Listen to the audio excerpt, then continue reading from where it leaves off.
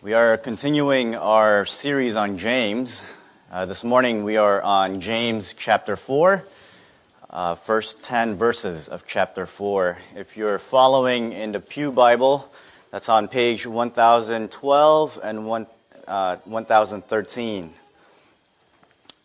Keep your finger there, actually. Let's turn first to Isaiah 25. I'll be reading verse 8 and 9. If you're following in the Pew Bible, that's on page 586. Isaiah 25, verse 8 and 9.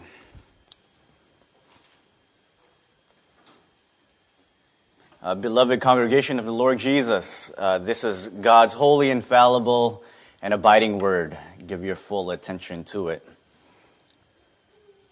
He will swallow up death forever, and the Lord God will wipe away tears from all faces, and the reproach of his people he will take away from all the earth.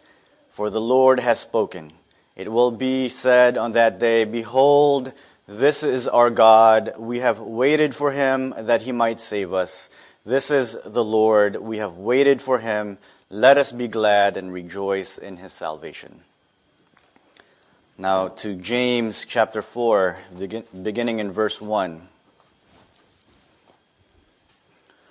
What causes quarrels and what causes fights among you? Is it not this, that your passions are at war within you? You desire and you do not have, so you murder. You covet and cannot obtain, so you fight and quarrel. You do not have because you do not ask. You ask and you do not receive because you ask wrongly. You spend it on your passions. You adulterous people, do you not know that friendship with the world is enmity with God? Therefore, whoever wishes to be a friend of the world makes himself an enemy of God. Or do you suppose it is to no purpose that the Scripture says, He yearns jealously over the Spirit that He has made to dwell in us? But He gives more grace. Therefore it says, God opposes the proud, but gives grace to the humble. Submit yourselves, therefore, to God. Resist the devil, and he will flee from you. Draw near to God, and he will draw near to you. Cleanse your hands, you sinners, and purify your hearts, you double-minded. Be wretched, and mourn, and weep. Let your laughter be turned to mourning, and your joy to gloom. Humble yourselves before the Lord, and he will exalt you. Grass withers, flowers fade, but the word of our God abides forever. Let us pray. O Lord our God, let the words of my mouth and the meditation of all of our hearts be acceptable in your sight, our Lord, our rock, and our Redeemer. In Jesus' name we pray. Amen. You may be seated.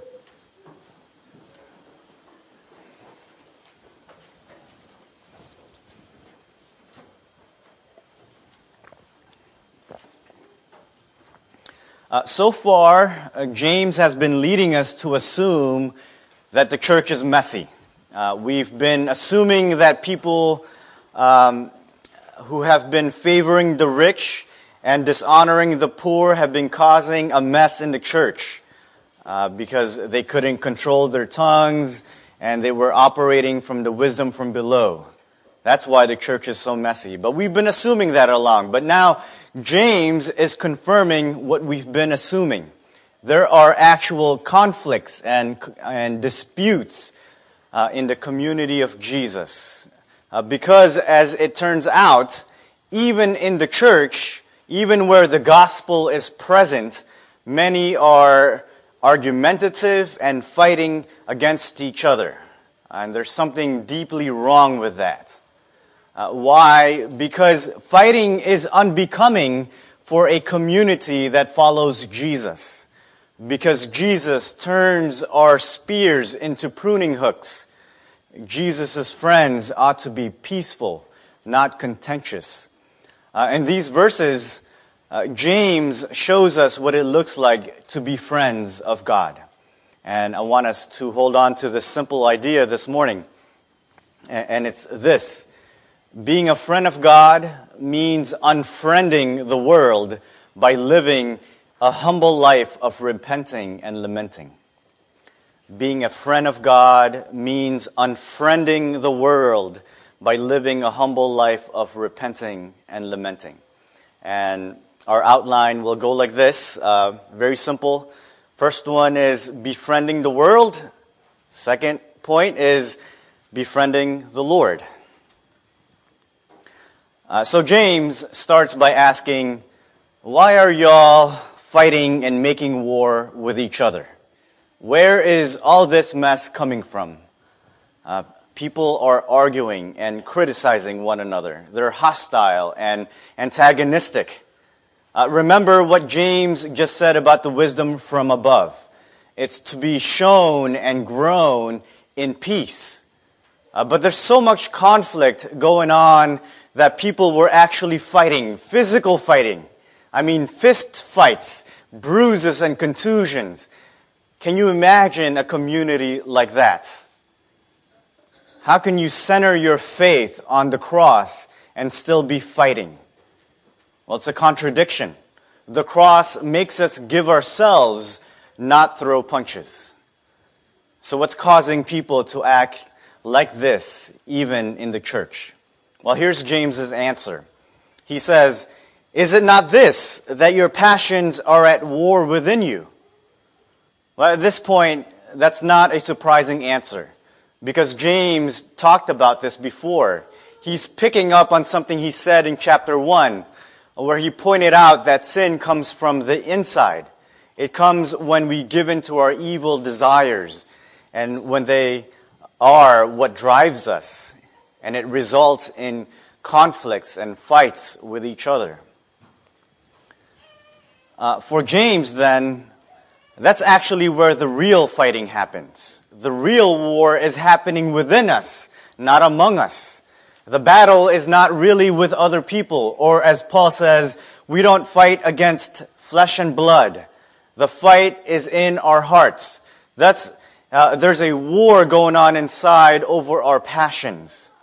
And by passions, James means pleasures, the things that we desire that give us delight. Now, pleasures are good when we submit them to God, like sex, for instance, right? Sex is good when we submit it to the Lord in marriage. But pleasures become bad when we want them on our terms, out of a sense of entitlement. Peter calls them the passions of the flesh. Jesus tells a parable that explains what James is talking about. Do you remember the parable of the sower? It's a very famous one. The sower went out to scatter seeds, which Jesus tells us is the Word of God. And the seeds that land on different places, which are the conditions of people's hearts. But listen to Jesus' explanation of the seeds that fell among the thorns. He said, they are those who hear, but as they go on their way, they are choked by the cares and riches and pleasures of life, and their fruit does not mature. You see, bad pleasures or passions are that powerful. They're able to choke the word out of us so that we can't grow, so that we can't be fruitful and mature. James says they're the pleasures that causes us to covet. What's coveting? Well, it's when you become super bitter over people's achievements or success. It's ungodly jealousy. It's when you say, that should be me, not you. I deserve that, not you. I wonder if you ever find yourself saying that in your hearts. Because if you do, then you know the kind of internal war that James is talking about. But James goes further. He says, these pleasures don't only make us covet, they even make us murder. You desire and you do not have, so you murder. That's some serious stuff, isn't it? But I have a hard time imagining that actual first-degree murder was going on inside the church. It's possible. It's happened before. But it's easier for me to imagine that James is alluding to what Jesus said about anger in the Sermon on the Mount, where Jesus regarded anger as murder. So at the least, there was intense anger going on in the congregation. People were mad, super mad at each other because of this war that's going on inside of them. But here's the thing.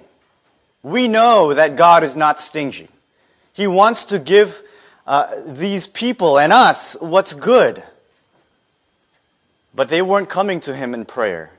You do not have because you do not ask, James says. And when they do pray, it's not for the right reason. They are asking for more things to satisfy their cravings for pleasure. They are prioritizing the things that makes them more comfortable and at ease. I mean, what kind of prayer is that? God is not a genie in a bottle to spoil you. I think this should be a gut check for us. What do our prayers look like?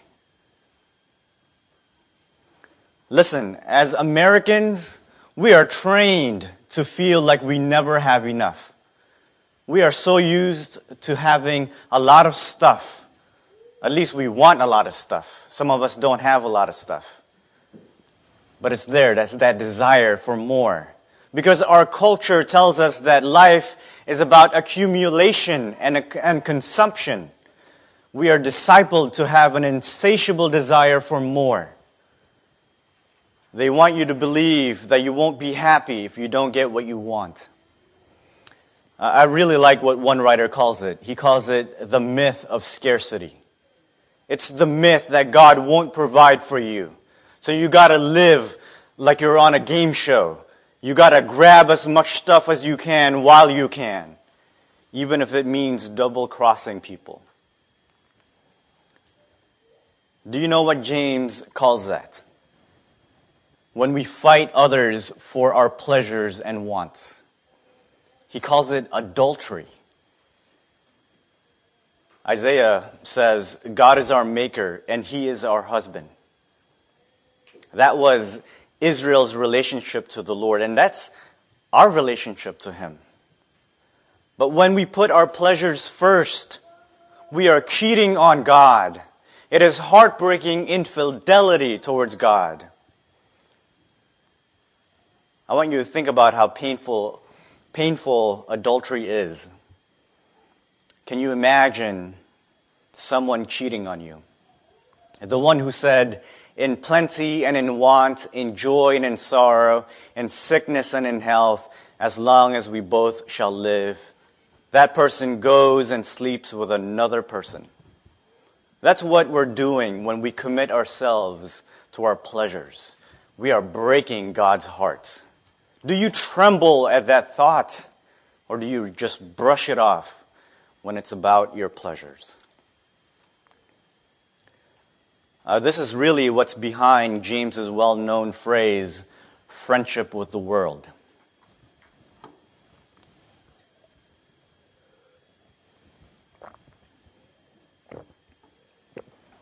So friendship for James is more than just mere camaraderie or having things in common and hanging out. No, it's a deep-seated relationship with another. It's to love the pleasures of the world. It's to value what it values. Notice James doesn't say you can't be friends with unbelievers, with secular people, that you can't be friends with sinners, because even Jesus did that. James's warning is about adapting the value system of the world as your own. It starts in the heart. Friendship with the world is first forged in the heart. When you give your heart to its pleasures, that's what it looks like to be a friend of the world. I think James is alluding back to Abraham. Because remember what he said about Abraham in chapter 2. Abraham, James said, was a friend of God. because he had a living faith. I think James wants us to see the difference between Abraham's friendship with God and those who are friends with the world. Abraham left home and family to follow the Lord, but friends of the world covet. Abraham was willing to put to death what was most precious to him, his promised son Isaac. But friends of the world murder to get what they want. I hope you see how in opposition these two types of friendships are. But what's the point? You can't be a friend of the world and be a friend of God at the same time. It's impossible. James says, if the world is your friend, then God is your enemy. Don't take that warning lightly, friends. It's no small thing to be an enemy of the living God. Your earthly enemies can do only so much to you. Don't fear them, fear God. That's the beginning of wisdom. James is saying, if you don't hit the unfriend button on the world, then you can't be God's friend. You can't have both on your profile, right? John puts it like this. Do not love the world or the things in the world. If anyone loves the world, the love of the Father is not in him. To love the world is to hate God.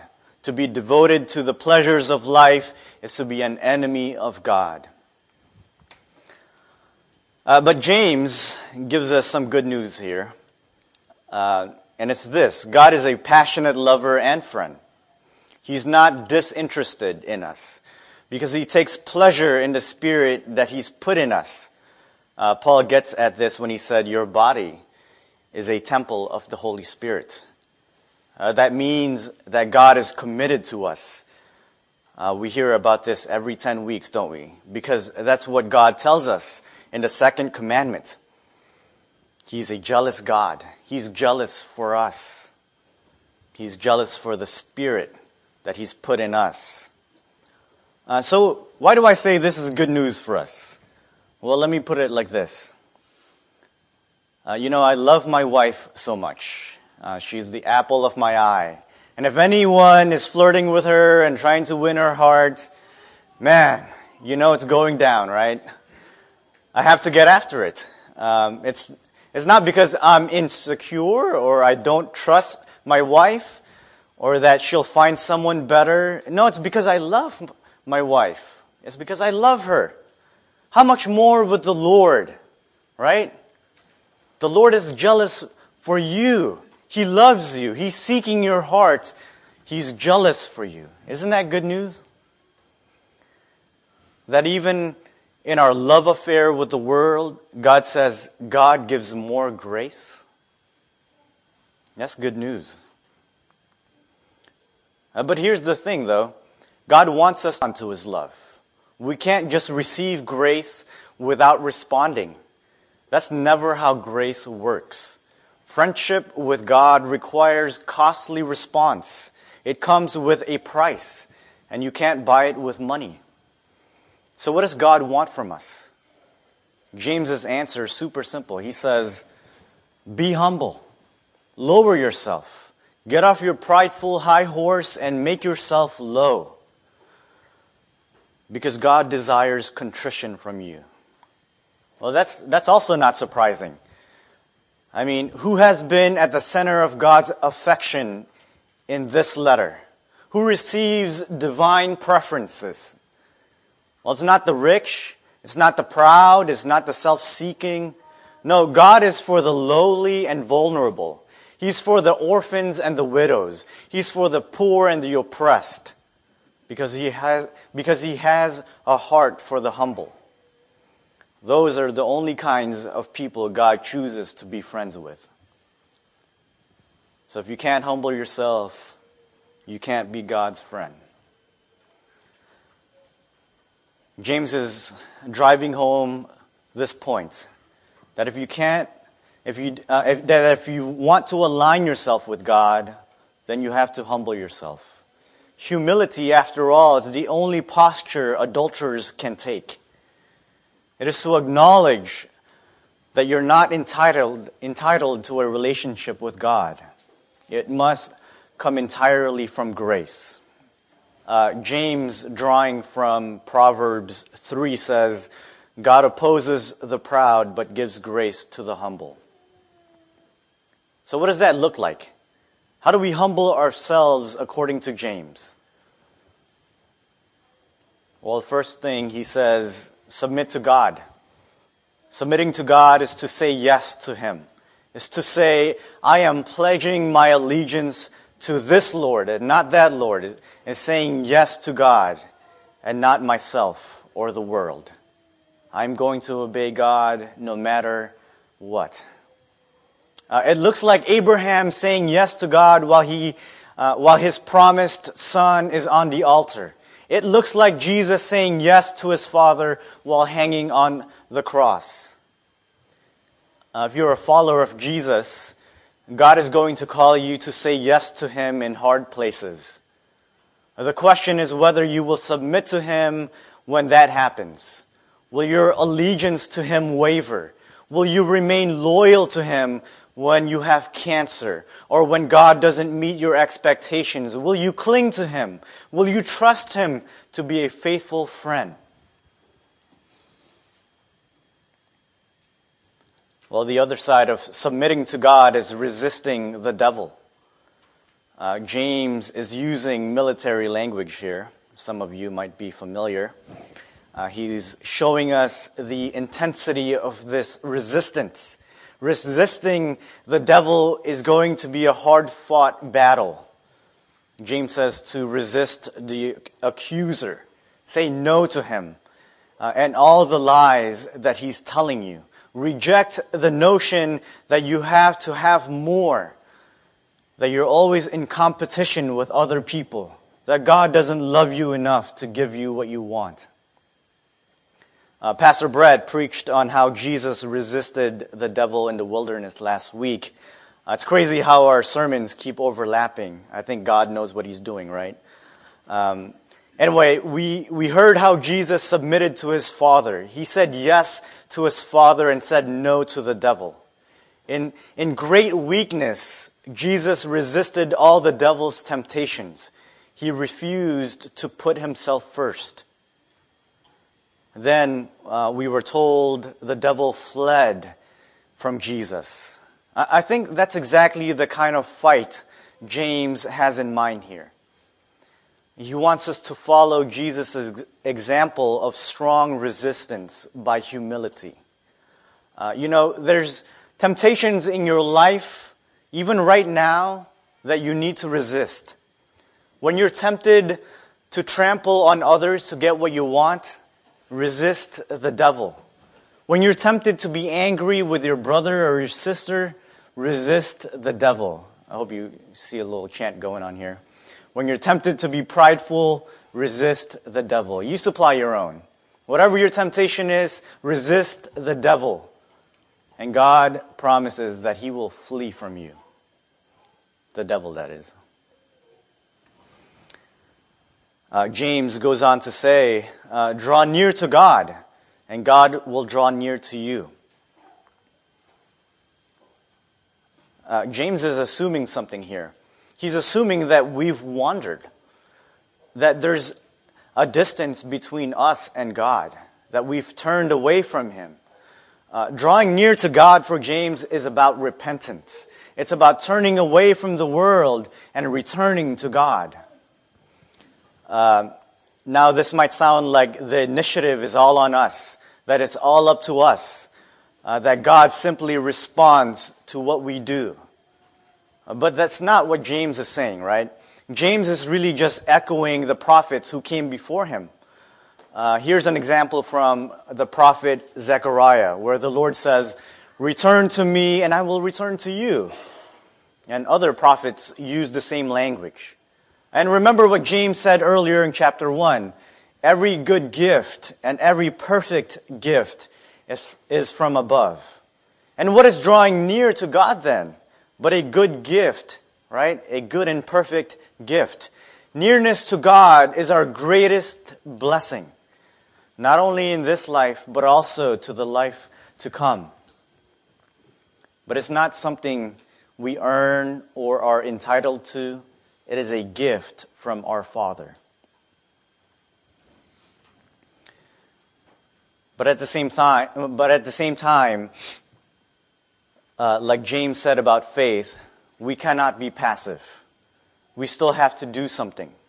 So James says, if you want to draw near to God, then you need to get clean. He puts it like this: cleanse your hands, you sinners, and purify your hearts, you double-minded. Notice how he addresses them as sinners and double-minded. James wants you to feel the gravity of the situation. Sense the aggression in his voice. He's been calling them brothers all along, but now he's calling them sinners and double-minded. Right? It's that serious. Getting after holiness for James is serious business, and it's holistic. Cleanse your hands and purify your hearts. In other words, it's not just about what you do on the outside, it's also what you do in the inside. Which really corresponds to the problems James has been addressing, to the external fights that people were having, and to the internal war that was going on in their hearts. You see, we need to cleanse our actions, but also our affections. God wants complete purification. It's not enough to clean what people can see. The heart needs a good washing too. Because God sees what's in the inside. He wants your heart to match with what you do with your hands. Listen to what James goes on to say in verse 9. It's really the posture of those who wishes to be pure and holy. He says, be wretched and mourn and weep. Let your laughter be turned to mourning and your joy to gloom. You might be wondering, but I thought Christianity was a religion of joy. Is James just being an Eeyore? Is James just about doom and gloom? Because it might sound super depressing. But James is not just being negative. I bet you know some of those people, right? People who just can't say anything positive. What'd you think of the service today? Well, it wasn't the best. Could have been better. Always negative. Is that person who's never encouraged or never encourages? Or maybe that's you. I don't know. You may feel the need to criticize everyone all the time. But let me tell you, that's not James here. James is not just being a Debbie Downer. James is invoking the practice of lament. Because lamenting in the Bible is an act of wisdom. That's why it's all over the Psalter and the other wisdom books of Israel. James is part of that tradition. But let me be clear about something. Lamenting is not about making ourselves feel bad so that other people can affirm us. You know, it's not that bad. You're not that bad. Just move on. No. That's not real lament. Real lament is an affirmation of our brokenness, that our sin is serious enough to draw us away from God and make Him our enemies. When we truly lament, weeping becomes a humble expression of our repentance. But let me ask this. Why is it so hard for people to lament over their sin? Maybe it's because we're conditioned to think that it's a sign of weakness. There's no room for tears in our culture, especially not over sin. Because for the world, it's trivial. God doesn't really hold us accountable.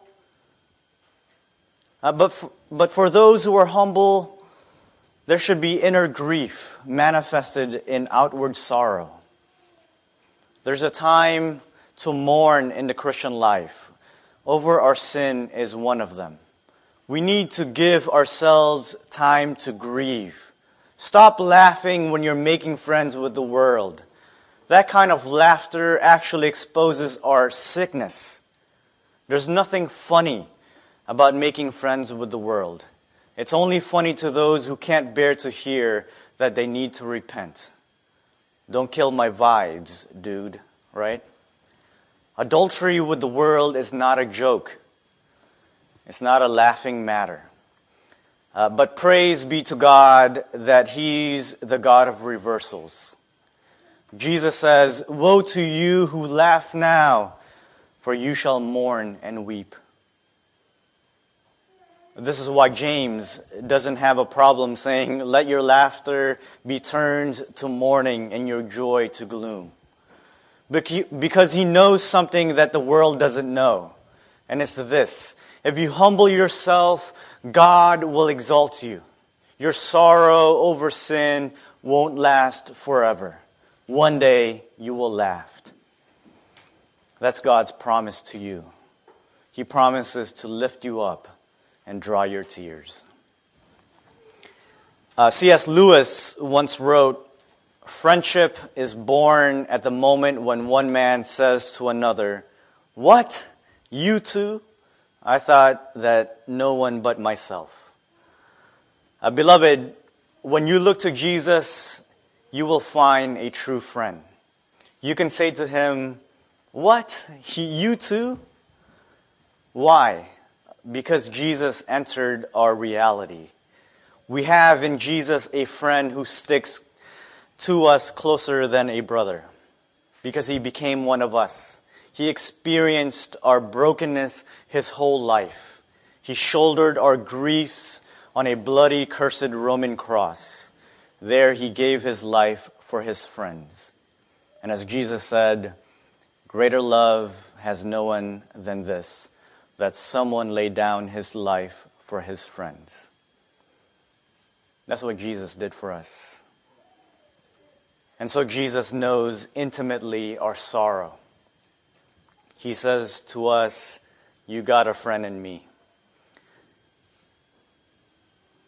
We know this because Jesus wept for us. And because he did, he can promise a great reversal. "Blessed are you who weep now, for you shall laugh." And one day, as Isaiah said in our Old Testament reading, he will wipe away all tears from our eyes. Our mourning will turn to joy, because he will make all things new. That's the good news I preached to you this morning. Let me close with this reflection. I don't think 2020 has been easy on any of us. Please come talk to me later if you think 2020 has been easy. Our country is more divided than ever. Maybe that doesn't surprise many of us. But one thing that has caught many of us off guard, I think, is that even the church is divided. There's infighting and squabbles among believers. Well, all the uncertainty and angst has brought many things to the surface. One of them is our friendship with the world. Why are so many in the church fighting and arguing? Isn't it for the same reason that James told us in our passage? Because we're motivated by our passions, by our comforts and pleasures. It's the reason why we can't be friends. And so, have you made friends with the world? Have you bought into its value system? Do you live for yourself and for your own passions? Are you willing to put others down to get what you want? Do you use your privilege to exploit others? If you can say yes to any of those, then James says to humble yourself. Grieve over your sin. Repent of your spiritual adultery.